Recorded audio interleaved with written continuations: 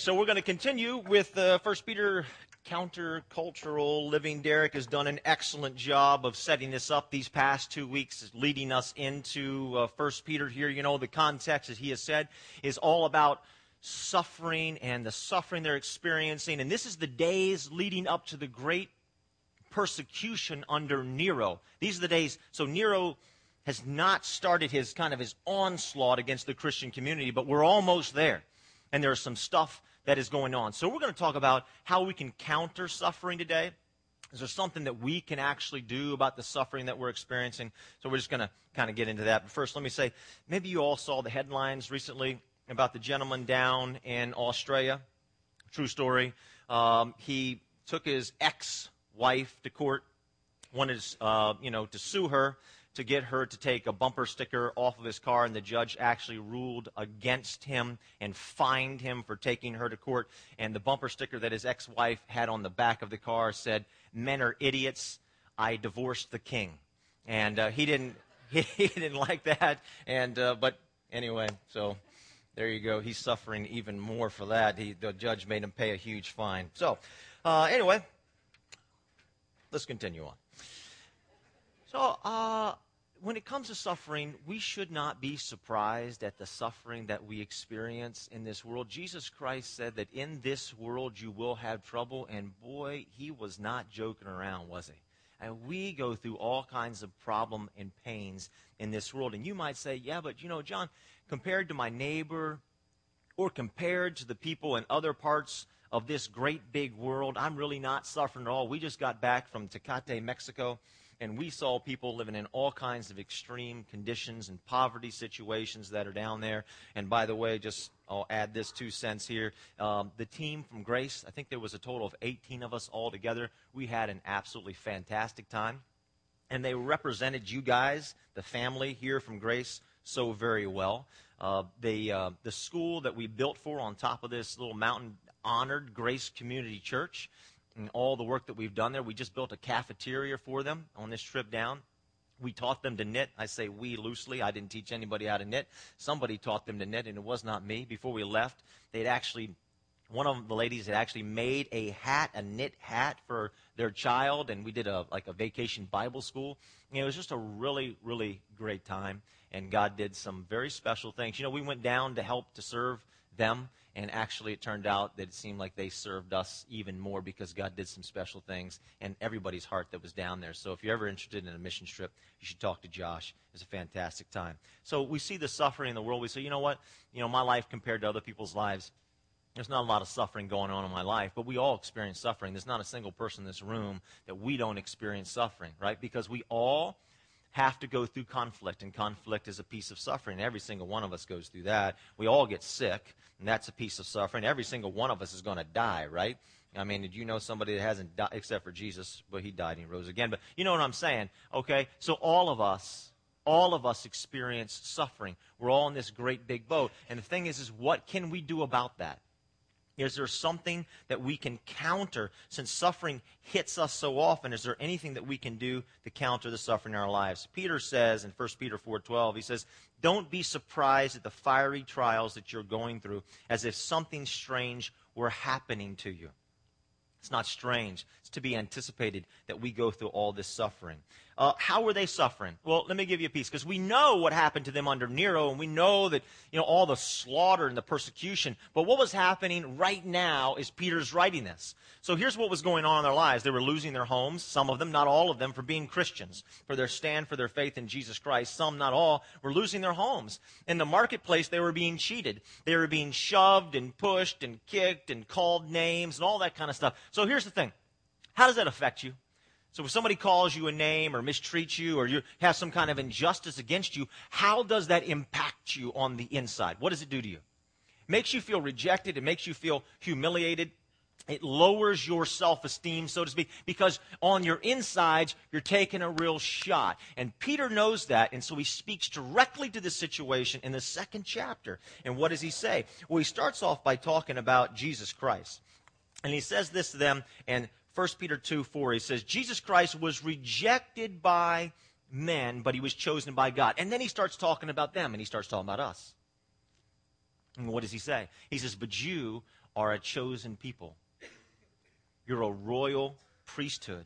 You're a holy nation, a people belonging to God. My question is, how about you? How are you suffering today? How are you suffering today, and how is that impacting you?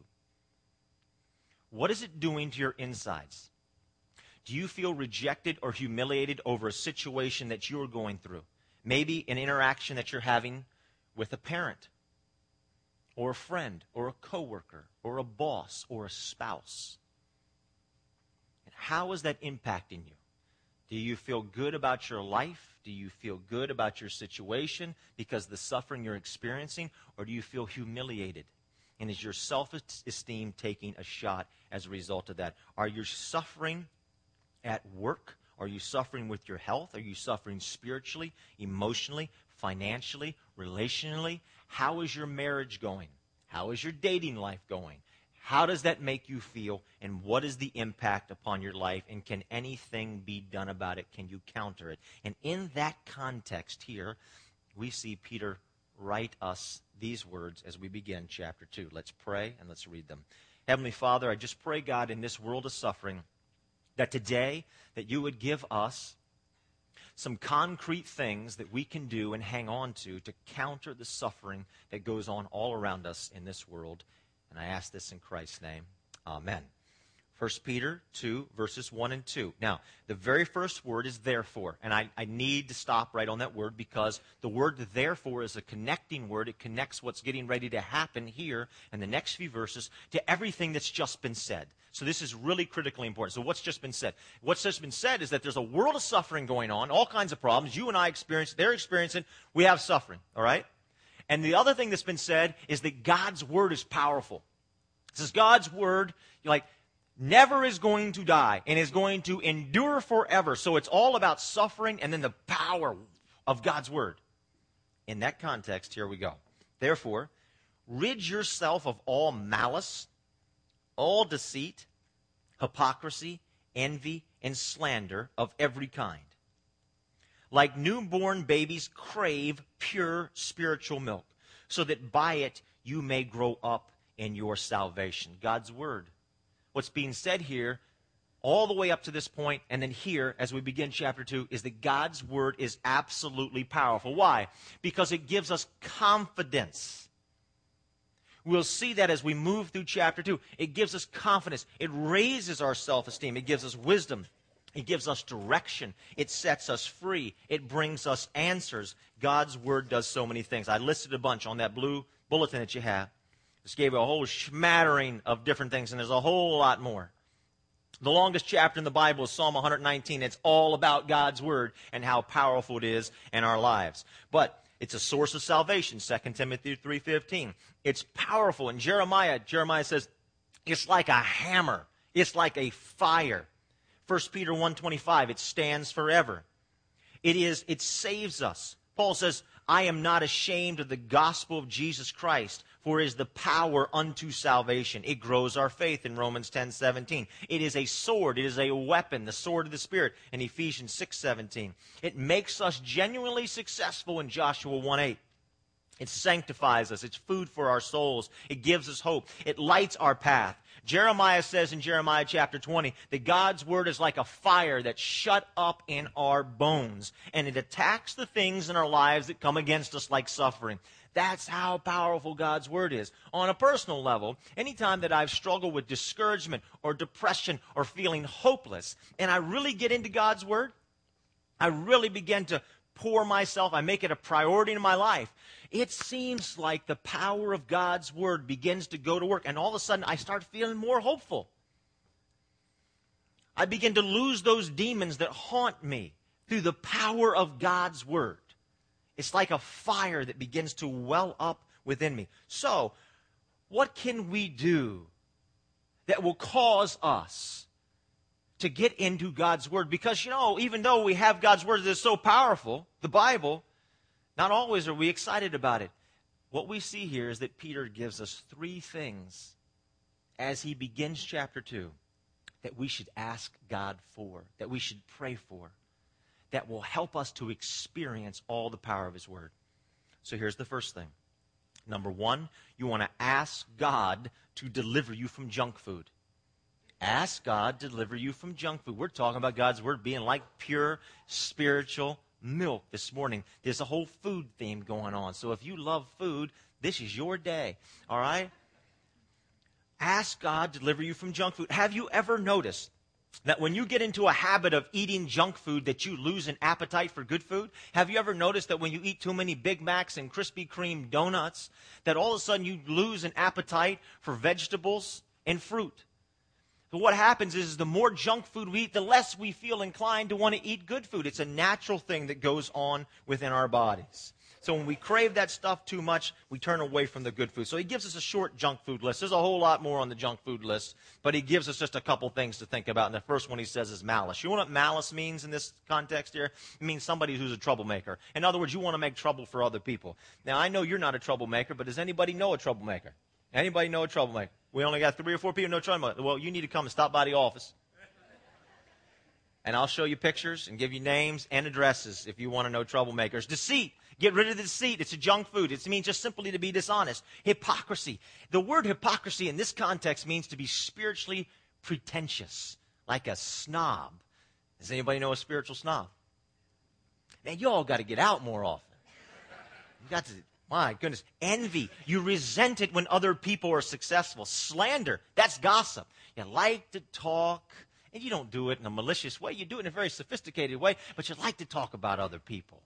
And instead, where the Bible says that we should go directly to that person to talk about whatever it might be, we don't enjoy that, and we like to go to other people and talk. So that's what slander, it means gossip. And when we get off of those things and we get off of junk food, all of a sudden our appetite for the good food of God's Word begins to return. It's almost like magic.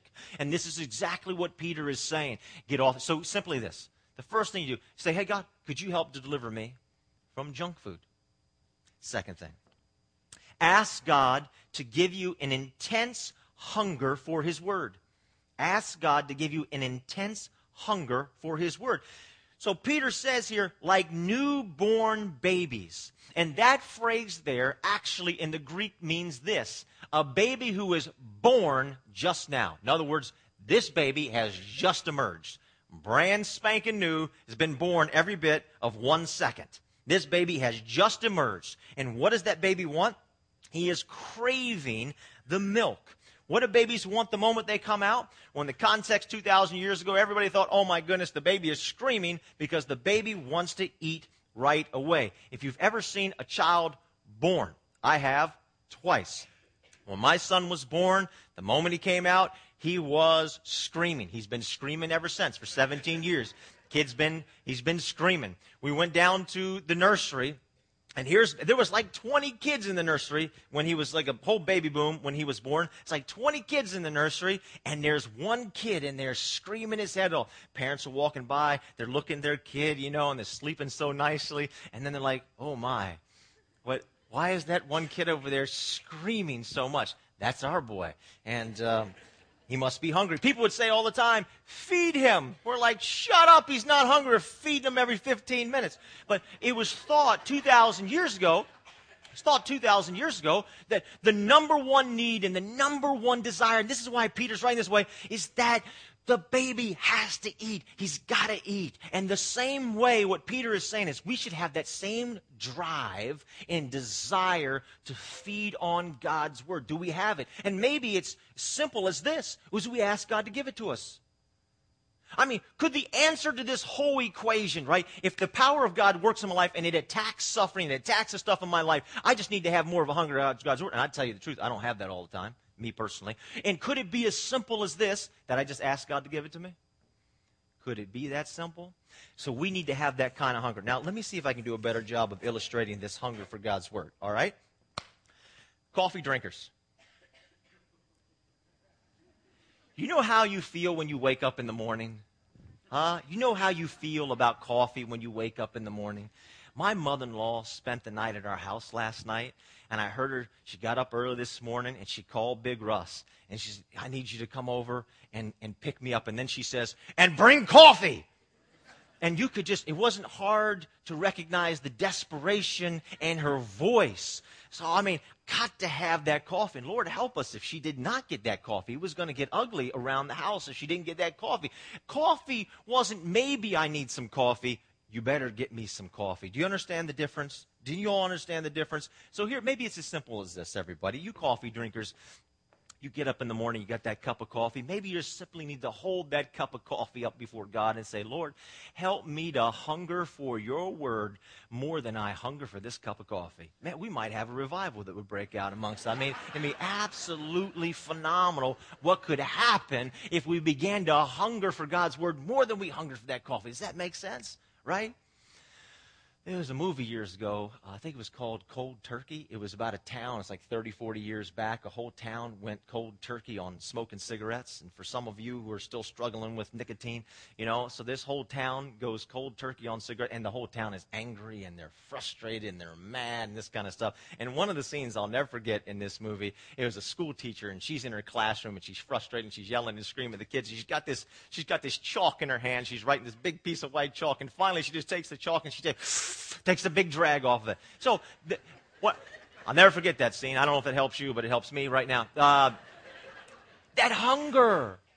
God, give me an intense hunger for your word. God's word is powerful. All right? And it attacks suffering in our lives. And maybe it's as simple as, God, deliver me from junk food, number one. And number two, give me an intense hunger for your word. All right, last one is this.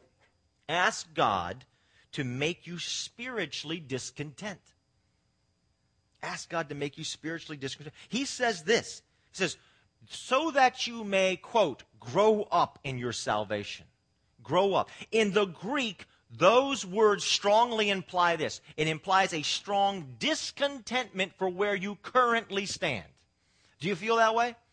Spiritually speaking, are you okay? Apathy is your enemy. Spiritual apathy is your enemy here. So you have to have a spiritual discontentment. And you go to God and say, God, make me spiritually discontent for where I stand right now. Now, Paul illustrates that so very well when he writes these words in Philippians chapter 3. This is what he says. And concerning Paul, this guy who theologians call the greatest Christian who ever walked the face of this earth, this is what he writes in Philippians 3:13 and 14. I do not consider myself yet to have taken hold of it. Have taken hold of what? Spiritual maturity. I do not consider myself to have taken hold of it, but one thing I do, forgetting what is behind me, I'm straining toward what is ahead.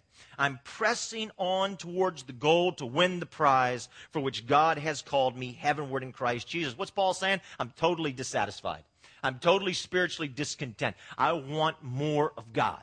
I'm not satisfied with where I am. I'm not going to become apathetic. And maybe it's as simple as that. God, make me spiritually discontent. So when we pray for these things, we pray for God to deliver us from junk food and to give us this intense hunger for his word and to make us spiritually discontent. God's word begins to work, countering all the darkness that we face in this world and in this life. So when we end here, in a few moments, we're going to have communion. And the prayer team's going to be against our prayer wall right over here. Now, I already emailed them this week, and I said, you know what? Anybody who comes over to the wall today, could you pray these three things over them? Ask God to deliver me from junk food. Ask God to make me spiritually discontent. Ask God to give me intense hunger for the Lord. So they're all armed and ready to go to pray that prayer for you if you'd like to stop by the wall this morning after you take communion. So I want you to know that. Where does all this end? I want to read to you the end of 1 Peter. Chapter 5. Only 5 chapters here in 1 Peter. And this is how he ends the letter. And I think it's quite amazing because here's where we go. In a world of suffering, you and I experience, we all suffer in some way, and we're taking hits. We're taking hits on our self-esteem and our confidence. We're in confusion. We don't know, we're hopeless and helpless. All these things that we face when we go through suffering.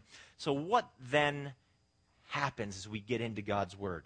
So this is what Peter writes. Says, and the grace and the God of all grace who called you into his eternal glory in Christ, after you had suffered a little while, will himself, and here we've got 4 things, bam, bam, bam, will himself restore you, make you strong, firm, and steadfast. To him be the power forever and ever. God will restore you. You get into God's word, God will restore you. Here's the thing, everybody. When we go through suffering, whatever you're suffering, whatever it might be, however big it is or small it is, whatever it is, it's suffering to you. When we go through suffering, we feel dinged up. We're like a car at the junkyard. We're rusted out. We feel dented, and that's the way we feel on the inside because of all that we've experienced. We have a picture. If you put a picture in your head today, and you're in the midst of suffering or whatever, sometimes this is exactly how you feel. And so what is Peter saying? He's saying that God is the great restorer. You know, God's the one that comes along in our lives and knows how to restore cars. He knows how to get rid of all the rust and all the dents and make you shiny and new. God will do that to your insides. It says that next thing is that God will make us strong. When we go through suffering, man, there's just a weakness that comes over us. We feel weak from the suffering, don't we? And so what the Bible is telling us is God's word is going to make us strong. It says it'll make us steadfast. I can think about times when I've gone through suffering, and I feel like my knees are knocking together because of what I've experienced or what I'm in the middle of. And all it's saying here is that God will make me steady, and he'll make me strong, and he'll make me solid. If you feel rejected today because of what you are going through and the suffering you've experienced, you've got to listen to what God is saying to you in the second chapter here, where he says, you are a chosen people, you're a royal priesthood. Maybe you've been rejected by men, but you have been chosen by God. I want to end with one final story. Been chosen by God. I don't even know the name of this book. I can't recall it, but when our kids were young, we would read this book, and they loved this book, and we would read it many nights. We'd read them this book. And there's a line in this book, and it's all about kids and how much we love them and blah, blah, blah. And you get to the end of this book, and there was this line, and it said, of all the kids in the world, we would always choose you. And we read our kids that book, and we would say to our kids, Jonathan and Gracie, we want you to know, Jonathan and Gracie, that of all the kids in the world, well, you know, this person can do this better, Dad, or this person can do this better, Mom, or they have this and I don't have it and they're better than me. We'd say, Jonathan and Gracie, we want you to know this. Of all the kids in the world, your mom and dad would always choose you. This is what God is saying to you this morning. Some of us are hurting here this morning. We're hurting about a relationship we're in. We're hurting over some situation that we're facing. And you need to hear this from God this morning. We're about ready to take communion, and Jesus Christ suffered deeply for us because he wants us to know one thing. We will walk out here with one thing today. Of all the people in the world, God wants to know he would always choose you to be on his team. You are a royal priesthood and a holy nation. Maybe you've been rejected by a person, but you never have been rejected by God. I'm going to ask those who are going to help us serve communion if you'll go ahead and take your places, and for the music team to come up and prepare.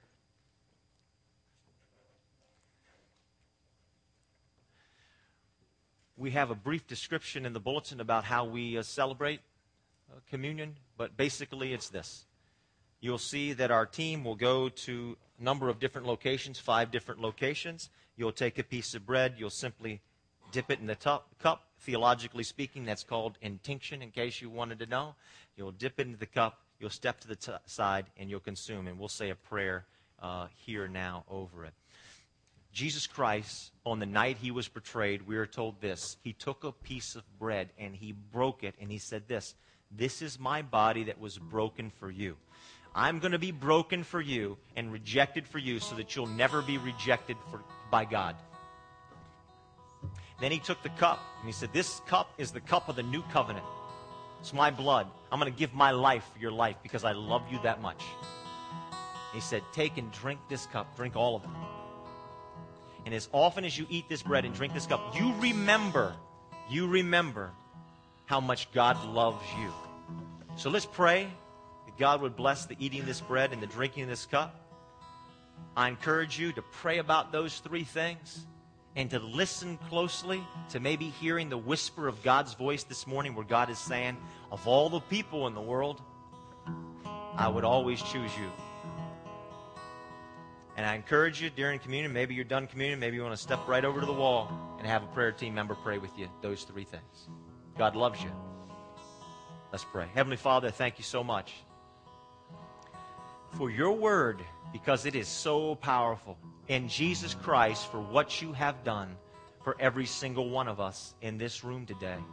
Lord, I pray that you would bless as each person takes this bread and eats it and dips it in the cup and eats it. God, I pray that your love and the whisper of your voice, that you choose us, that we would hear that. We would examine our hearts, Father, and we would say, God, whatever it takes, whatever is needed, I pray that you would clear those things out of our past so that we might be completely right with you, accepting your mercy and your grace. Father, bless the eating of this bread and the drinking of this cup for your honor and your glory. In Christ's holy name. Amen.